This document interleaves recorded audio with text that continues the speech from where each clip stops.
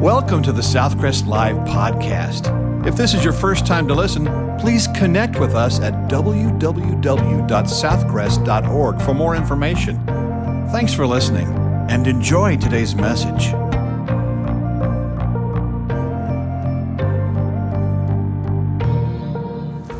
I don't know if you picked up on the phrase in that song, Christ is holiness in me. When you come to know Jesus, you commit your life to Him, things don't stay the same. He didn't come to warm you over. He came to give you new life, to make you a new creation. I'm going to confess to you that I wanted to call in sick today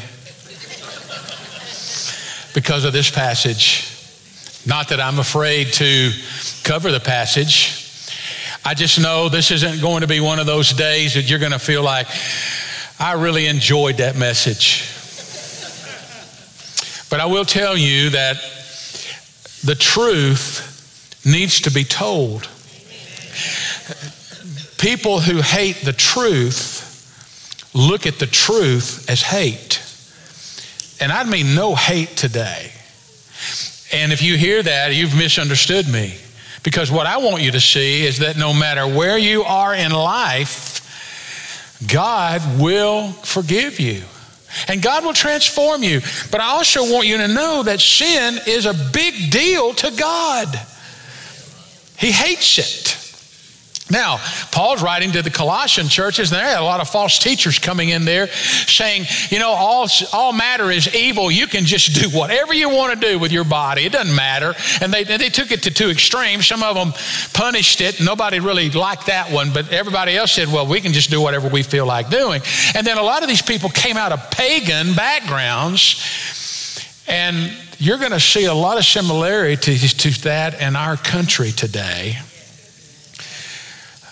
I'm going to begin reading in verse 1. We're going to go down through verse 7. We looked at verses 1 through 4 last Sunday.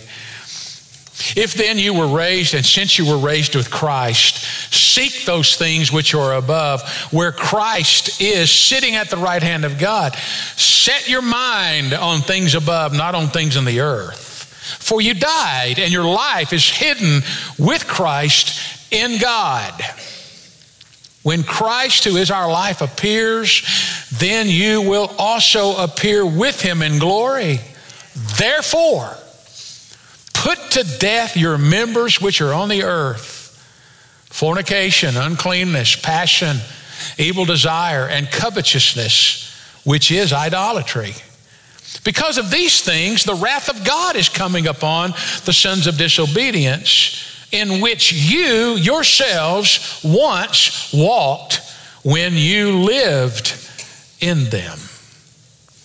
Would you join me as we pray? Lord, I pray that today you would open people's eyes to the seriousness of growing in you and how sin hinders that, especially sexual sin. And so, Lord, I pray that today your Spirit would put truth where it needs to be put today, and people would respond to you, and to know that you still love them, that you will forgive them, that you will change their life. We pray these things in Jesus' name. Amen. We sometimes used to sing that old hymn, "What a wonderful change in my life has been wrought since I joined the Baptist church." No, since Jesus came into my heart, is the way the song goes. And we know that when Jesus comes into your life, there is a transformation. And it begins up here, between your ears. We looked at that last week, how you set your mind on things above. Christ changes our heart. It begins by the heart and mind are all together. We give our heart and life to Him. Someone wrote the average man has 66 pounds of muscle, 40 pounds of bone, and 3.5 pounds of brain. which seems to explain a lot of things. Being heavenly minded doesn't mean that we shirk our responsibility here on this earth. We're told to work. We're told to take care of our families. We're told to be good citizens, to contribute to society. And heavenly minded means that our affections and our desires, our actions, our attitudes all conform to the image of Christ. It means that we love the things that Jesus loves, that we think as Jesus thinks, that we act like Jesus would act in a certain situation. And we're in the process of growing. And the reason we can do that is because we have been resurrected in Him. We died and resurrected in Him. The same power that raised Jesus from the dead lives in us. We have that same power. And we know that one day we're going to share in the glory. We're not going to take the glory, but we're going to share in the glory that Jesus gets when He comes back, because people are going to know that we are His children. But the transformation is possible because of the power that lives in us. And if our goal in life is becoming like Christ, that means that when you commit your life to Him, God begins to conform you to the image of His Son. And that means there's some radical change in your life. You don't keep doing what you used to do, because the Holy Spirit now begins to make you into the man and woman that He wants you to be. And so Paul begins with the word therefore. I've told you before, anytime you see the word therefore, you ask, what is it there for? It means that Paul just said something, and now he's about to put some truth or action behind what he just said. You have placed your life in Christ, therefore. And then he uses some of the most radical language you'll find in the Scripture. He says, put to death your members on earth. When I first read that as a young pastor, there were a couple of members I wanted to put to death. I'm just teasing. What in the world does he mean by that? He uses, it's a decisive resolution to put sin to death. He's not talking about being asceticism where they punish the body. He's saying it's time to put to death some members of the body. Now, he's using what's called a metonymy, which means you use one thing for another which is associated with it. We do that. Have you ever said, don't give me any of your lip? You can't tell me you didn't tell that to your children at least once. Well, you're using a metonymy. What you're saying is, I don't want the words that are fixing to come out of your lips, out of your mouth. Well, that's what Paul is saying here. You need to put to death some members on earth. And he means to kill all of this sexual sin.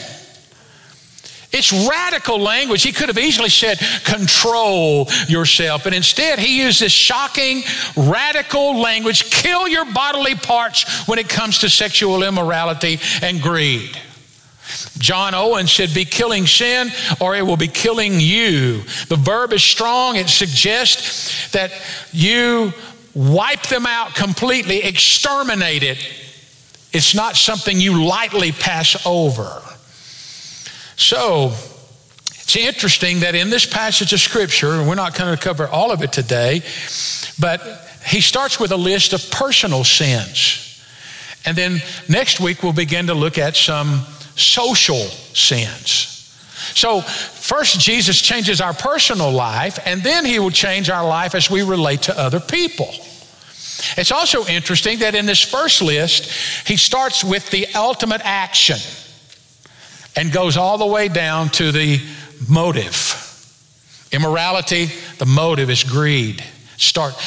But when it comes to the social sins, he starts with the attitude or the motive and leads up to the ultimate sin. Just if you ever had Bible trivia, you'll get that. But I want you to see what he's talking about. So, the first list relates to feelings, the second to speech, and so forth. So let's talk about it. It's very stout language. He says, first of all, we are to aggressively disconnect from sensual sin. Put it to death. Jesus taught that all sin begins on the thought level. In Mark 7, 20 to 23, did you know no one ever cheated on their spouse without first thinking about it? And if they had killed the thought right then, it would have never happened. So it begins in the mind. You can look godly on the outside, but be entertaining lustful thoughts that no one else knows about. It's like tolerating cracks in a dam that holds back water. And if you don't take care of it, sooner or later, the dam is going to break and cause a lot of damage. No one ever falls into sexual sin without thinking about it for a while. And we're told to connect spiritually. We have a new life in Christ, and we're supposed to connect that with our everyday life. You don't just come and say, Lord Jesus, I want you to save me so I won't go to hell. I've got my fire insurance, now I'm going to go live my life. No, when Christ comes into your life, the Holy Spirit lives in you. You now connect that reality with your everyday life. But that old nature's got some habits in it, doesn't it? I don't know how much an elephant weighs, but it'll break your scale for sure. Let's just say 3 tons, 6,000 pounds. You ever seen an elephant that's tied or chained to a stake in the ground? Now this elephant weighs thousands of pounds and can pull that stake out of the ground, but why is he staying there? Well, I'm not an elephant expert, but I've been told there's 2 reasons why. First of all, elephants really do have good memories. And second of all, they're not very smart. So when they're little, weighing 300 pounds, they chain them to a stake in the ground. And that little 300-pound elephant keeps trying and can't pull it out of the ground and can't do it. And finally, the elephant memory kicks in. I can't pull it out of the ground. And now when they weigh 5,000 or 6,000 pounds, they think they can't pull it out, even though they have the power to do so. The people who had come to Christ had come out of sinful lifestyles. And the temptation is there because that stake's in the ground, but he's saying sin no longer has power over you because the Holy Spirit in you gives you the power to overcome it. You're not chained anymore. We're free in Christ. Freedom means I don't have to do this anymore. And so what does he name? Look at this list. The first word is immorality, or the word is porneia. That's the Greek word. Porneia sounds like what? Pornography, doesn't it? Incidentally, did you know that the Barna Group, Christian Research Group, in a recent survey found that 56% of people under the age of 25 say that it is wrong not to recycle. And yet that same group, only 32% think that viewing porn is wrong. Some seek it out monthly, and some more often. At least half of those young people seek it out monthly. It's in the church. 21% of youth pastors, 14% of pastors admit they currently struggle with using porn. Brandon Hayes, preaching the same passage in the venue right now, told me about an app that he has recommended to a lot of people. It's an app, you can get it on your phone. It's called Overcome Porn.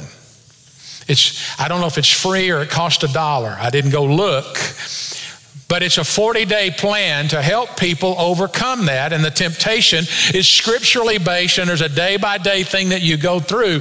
And I highly recommend it. He highly recommends it. He said it's helped a lot of people. And so if you struggle with that, it's kind of a secret sin for a lot of people. If you struggle with that, download that app and start working through it.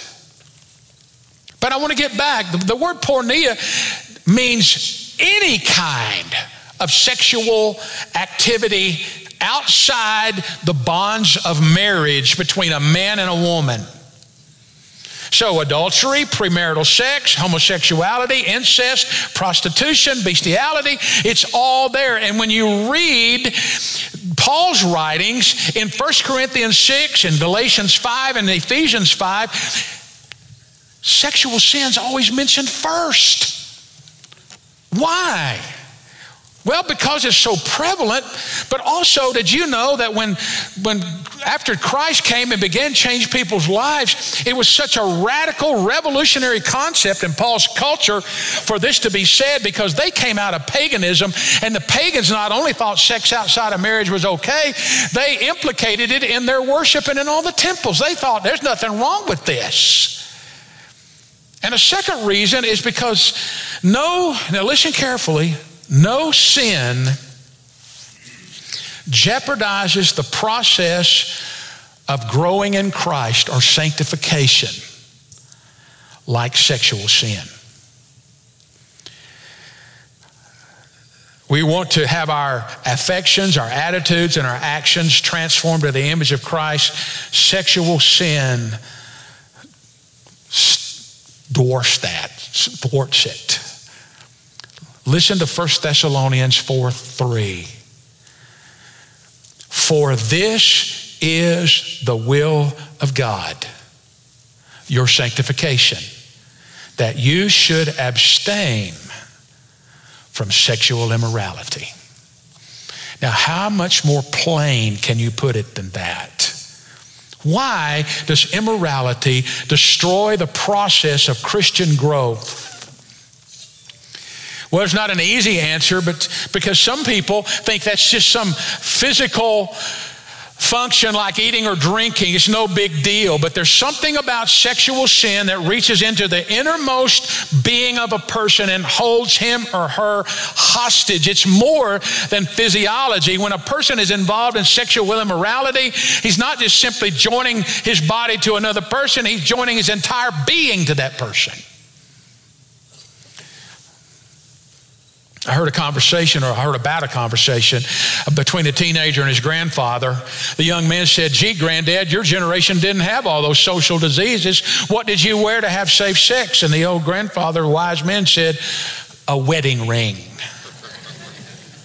And that's the way God intended it to be. Immorality, it's everywhere. It's in the church. It's everywhere. Nobody's immune to the temptations. I told you he starts with the act and he moves down to the motive. Right under that's impurity or uncleanness. The word katharisa, we get our word catharsis or cleansing. The alpha negative is in front of it, which makes it mean filthiness or uncleanness. It's more of a general term than immorality, going beyond the act to evil thoughts and intentions of the mind. It refers to a person whose mind, thoughts, and speech are saturated with moral filthiness. You probably know somebody like that. They can't speak without all kinds of filthiness coming out of their mouth. Their conversation is rarely without sexual innuendos. And Paul said, this behavior is just one step away from the act of immorality. So what does God say? What does God's word say? God says in Ephesians 5, but fornication and all uncleanness or covetousness, let it not even be named among you as is fitting for saints. Neither filthiness, nor foolish talking, nor coarse jesting, which are not fitting, but rather giving of thanks.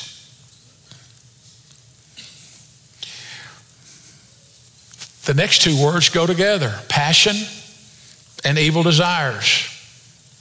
The word passion, pathos, refers to sexual passion set loose in the body.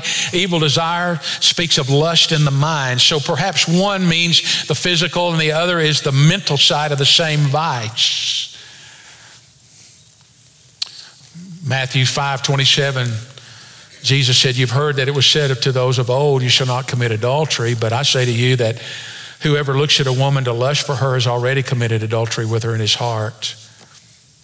Now the word immorality, when I say that word, you think of one thing most of the time. Dorothy Sayers, in a book entitled The Whimsical Christian, I want to quote this.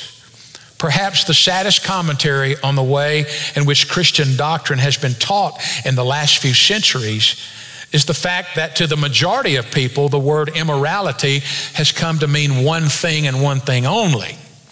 A man may be greedy and selfish, spiteful, cruel, jealous and unjust, violent, brutal, covetous, unscrupulous, and a liar, stubborn and arrogant, senseless, miserable, and dead in every noble instinct, and we're still ready to say of him that he is not an immoral man." I'm reminded of a young man who once said to me with perfect simplicity, "I did not know there were 7 deadly sins. Please tell me the names of the other 6.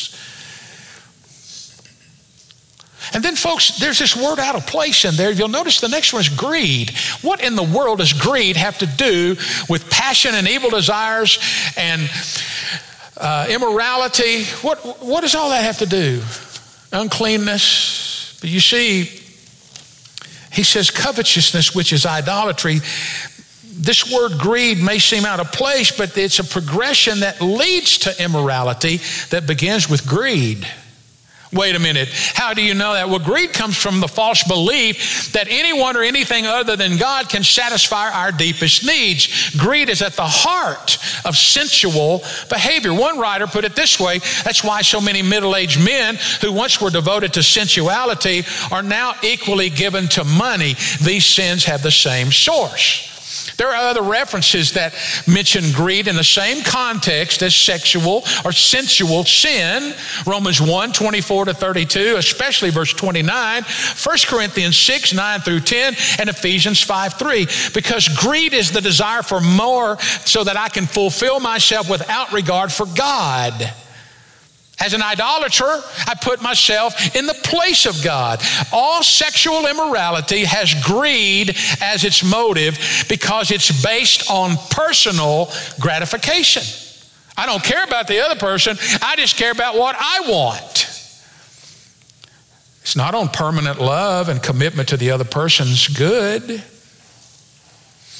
And speaking of greed, you want to know why this prosperity gospel, I even hate to use that word, prosperity and gospel in the same word, but going around the country, if you just do this, you're going to be wealthy, you just do this. Why do you think that's so prevalent? Because of greed. That's why. Covetousness is an obsession with having more. It might be an intense desire for more money or a better position or a different home or a finer car or someone else's spouse. It's no accident that the last of the 10 Commandments is this. Look at all the other sins condemned in the 10 Commandments: theft, adultery, murder, idolatry, and at the root of it is covetousness. Lucifer was cast out of heaven because of his desire for more. Eve ate the forbidden fruit because she wanted more. Lot's desire for more inheritance or a better land caused him to settle in Sodom. Jacob's desire for more inheritance caused him to cheat his brother Esau. Joseph's brothers' desire for more attention from their father caused them to sell him into slavery. David's desire for more caused him to fall into adultery with Bathsheba. Solomon's desire for more wealth, power, and pleasure caused him to turn away from God. That's why greed's mentioned in there. We don't like to think of it. We think of greed as some miserly man like Scrooge sitting around counting his money. But that's not what it is. So folks, I tried to find some of the strongest terms to come up with this point. We are to aggressively disconnect. You don't just lightly look over this. You have to say, you know what? This can ruin my life. Yeah, God will forgive you, but the consequences don't go away. Well, with that in mind, the next thing is you need to realize the approaching consequences of sexual sin. Look at verse 6. Because of these things, the wrath of God is coming upon the sons of disobedience. Now, wrath, we don't like to talk about God's wrath. It's the holiness of God stirred into activity against sin. Unbelievers are going to face the full force of God's eternal wrath on account of these things, as it says. We don't want to look at the wrath of God. I don't like to talk about the wrath of God. I'd rather talk about the love of God. But God is holy and just and will bring his wrath upon sin one day. He's waiting for more and more people to have their sin taken care of, and that's by coming to Christ. Now, as believers, we've been delivered from the wrath to come. 1 Thessalonians 1:10. You're not going to face the wrath of God because God's wrath and God's love met at the cross and the sin was paid for. But folks, I want to tell you, sin never brings blessing. And you may not be facing the wrath of God and you don't like to hear about it, but you know, Jesus talked a lot about it. The Bible's full of references to God's wrath and his judgment on sin. He doesn't hate people, he hates sin. Jesus spoke frequently about hell and judgment. He called it a place of outer darkness, of weeping and gnashing of teeth, Matthew 25:30. A place of torment and agony, Luke 16:23. And a place where the worm does not die and the fire is not quenched, Mark 9:48. The Bible often connects God's judgment with sexual sin and greed. God judged Sodom because of sexual immorality and greed. In Genesis 19, Paul wrote in 1 Corinthians 6, do not be deceived. Neither fornicators, nor idolaters, nor adulterers, nor effeminate, nor homosexuals, nor thieves, nor the covetous, nor drunkards, nor revilers, nor swindlers shall inherit the kingdom of God. Hebrews 13:4 warns, let marriage be held in honor among all, and the marriage bed is to be undefiled. For fornicators and adulterers, God will judge. Romans 18, toward the end of the tribulation time, you find Babylon reveling in sexual immorality and greed just before God's judgment falls. You don't think our nation is not ripe for this when that's all that is around us anymore? And Paul is saying, you don't act this way anymore. You have Jesus, you have the resurrection power in you. You can put to death all of this stuff in your life. Stop it.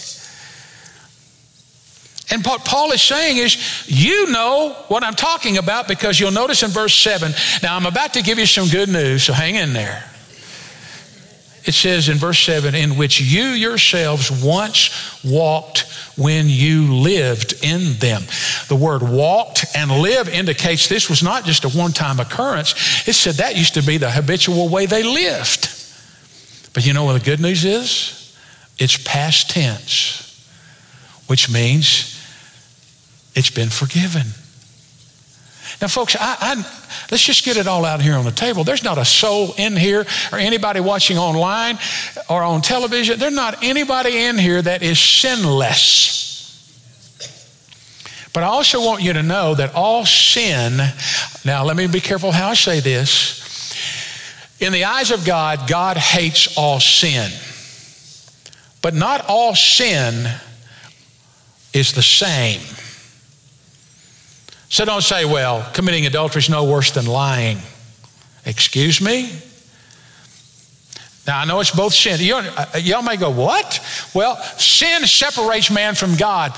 But I want to tell you, all sin's not the same because the consequences are different. And sexual sin has more consequences than most other sins do.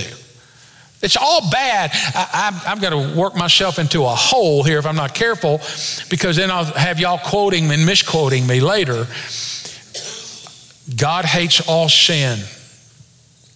But don't compare sensual sin with lying. I guess it's still lying.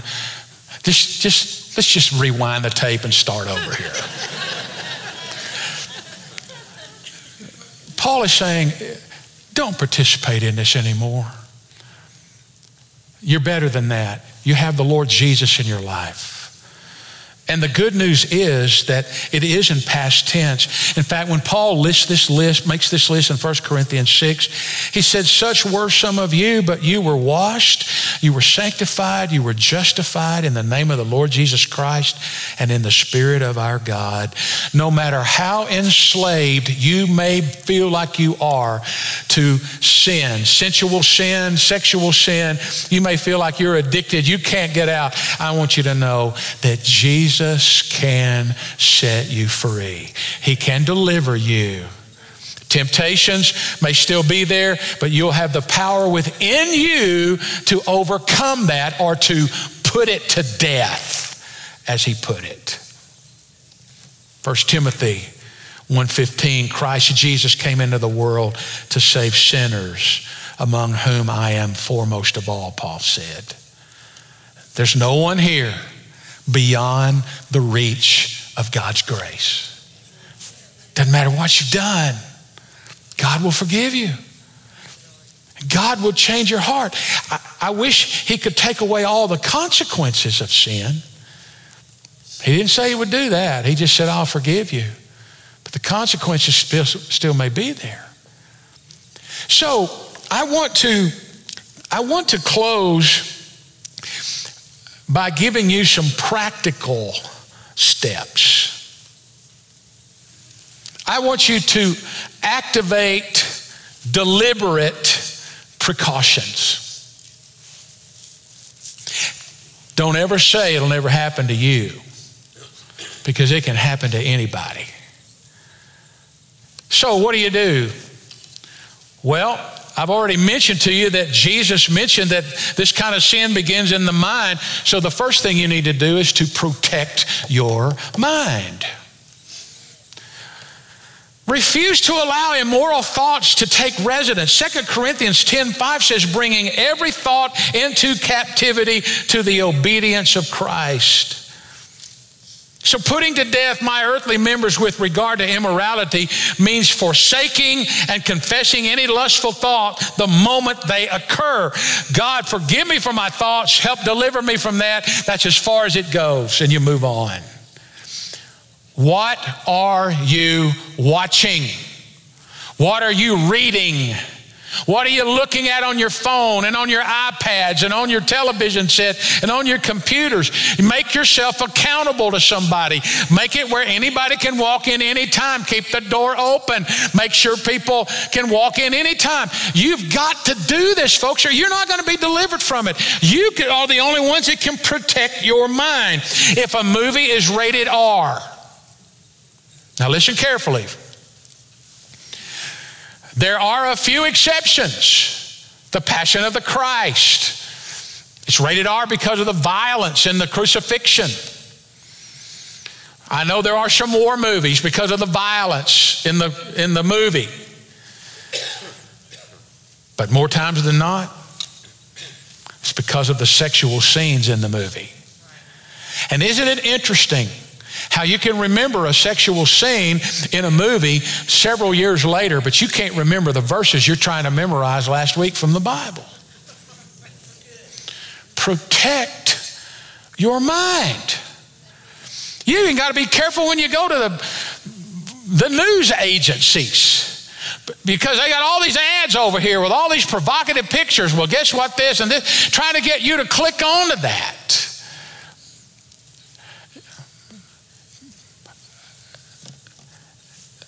Protect your mind. You got to be radical. This won't go away on its own. And listen, if that's not bad enough, you'll be driving down the road and then there's some sign that'll, draw your attention to it. And ladies, I wish that you understood how visual men are. I'm not blaming you for anything. I just wish you understood some of the thoughts that men can have visually, because some women refuse to wear enough clothes. I tried to say that as discreetly as I possibly could.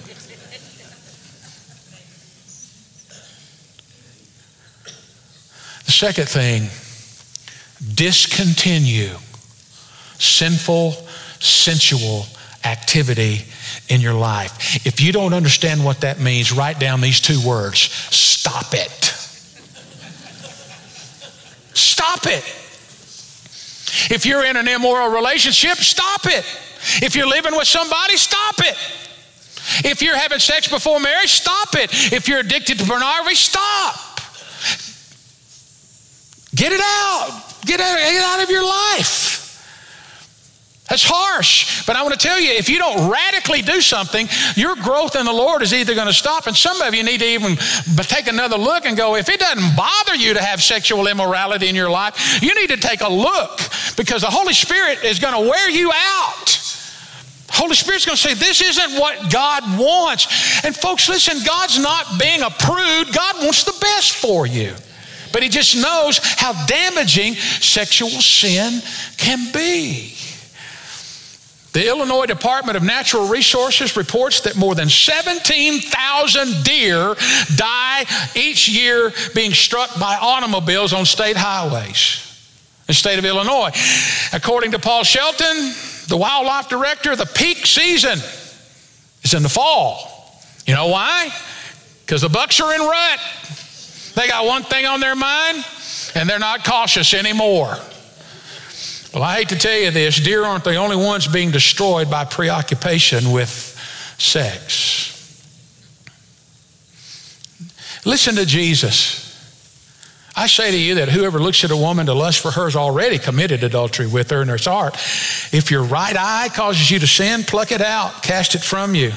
It's more profitable for you that one of your members perish than for your whole body to be cast into hell. And if your right hand causes you to sin, cut it off and cast it from you. For it's more profitable for you that one of your members perish than for your whole body to be cast into hell. He's using metonymy again.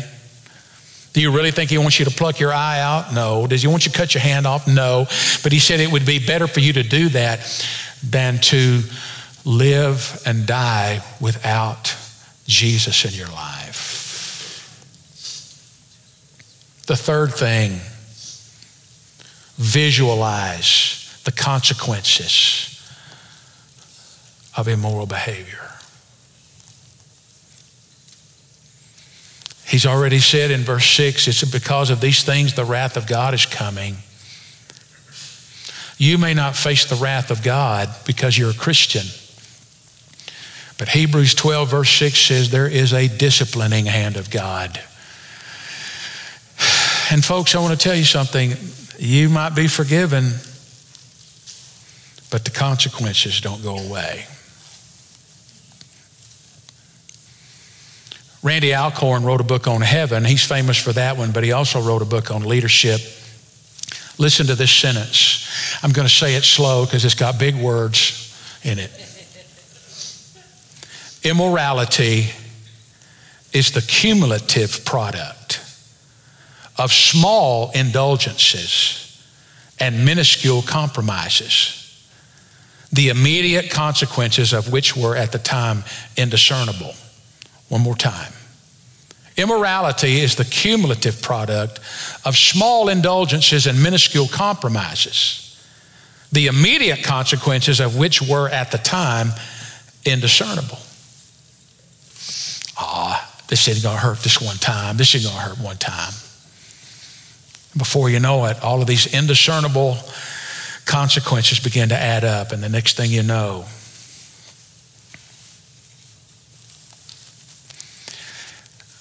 you need to visualize what you're going to throw away. You do.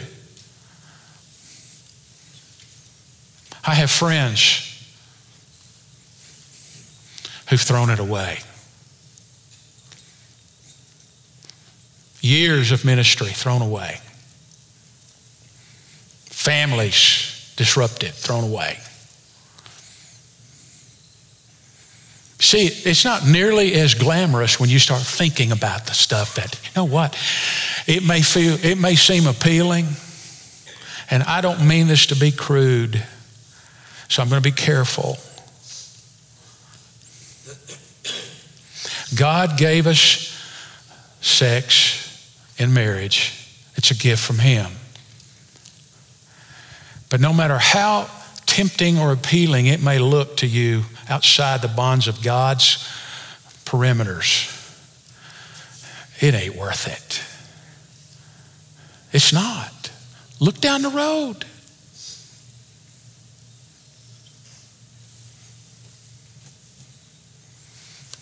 I see lives destroyed because of it. The last thing is to learn to be content with God's provision in your life.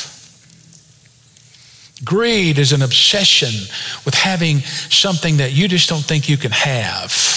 It's based on the assumption that things or people can fill the God-shaped vacuum in our life. It also stems from the belief that somehow God has shortchanged me.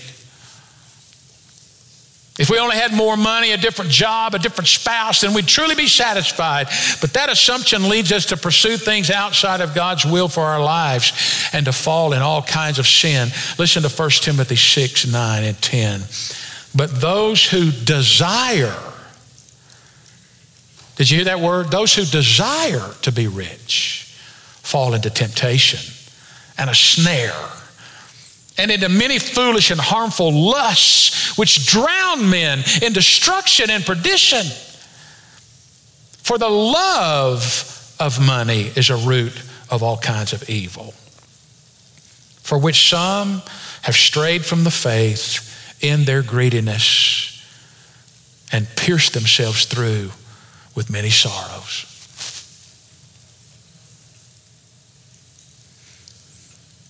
God's given us plenty, hasn't He?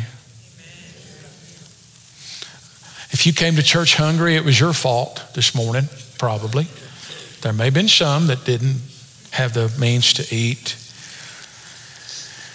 I want to give you one verse to remember, Psalm 84:11. For the Lord God is a sun and shield.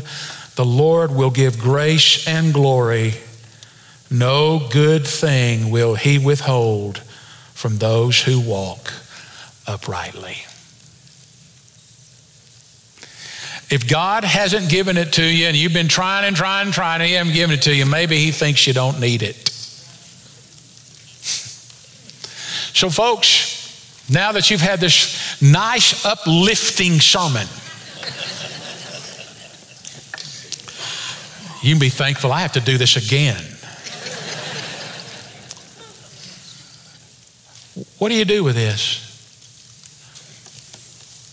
Well, I'm not naive enough to know that this has fallen on deaf ears. So I want to remind you that God still loves you.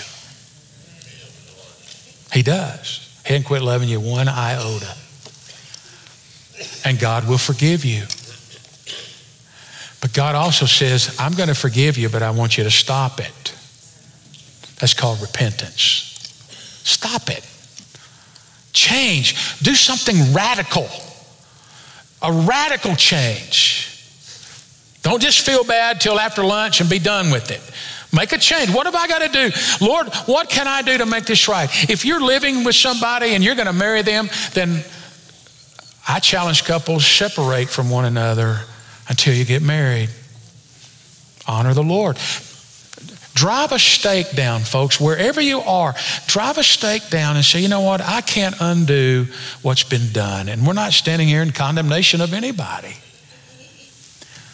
But you know what? On this day, I can drive down a stake. And Lord, I'm going to be radical. I'm going to put to death some of this sin in my life. And I want to live for you. So help me, Lord. I don't know how I'm going to do all of this, but I want to honor you. Trust me, God will bless that and honor it some way. If you can't figure it all out, then step out in faith and say, Lord, I'm going to trust you here. Would you bow your heads with me? For those of you who don't know Jesus, if you will ask God right now to forgive you and turn from your sin,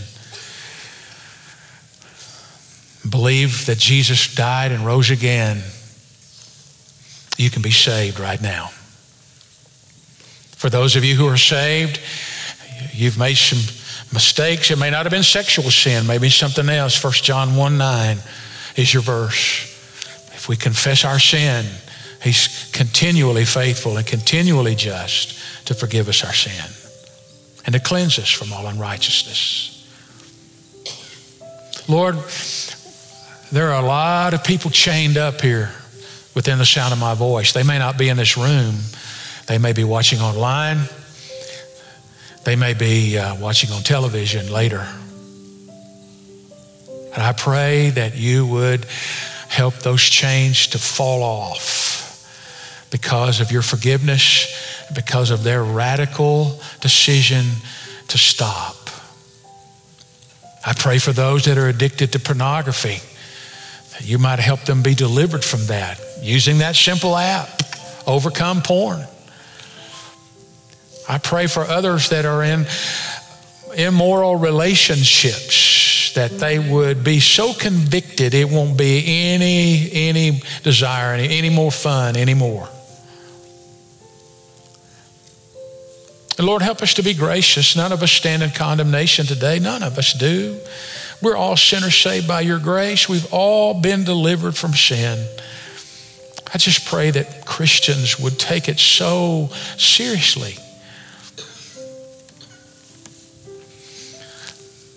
I pray for those that need a church home. I pray for those that need to be baptized.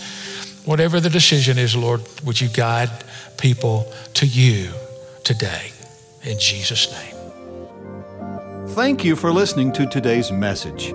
If you would like more information, to make a commitment, or to request prayer, please text the word podcast to 555-888. You can also connect with us on our Southcrest app or our website for complete worship services, or to plan to visit us in person. Thanks again for listening.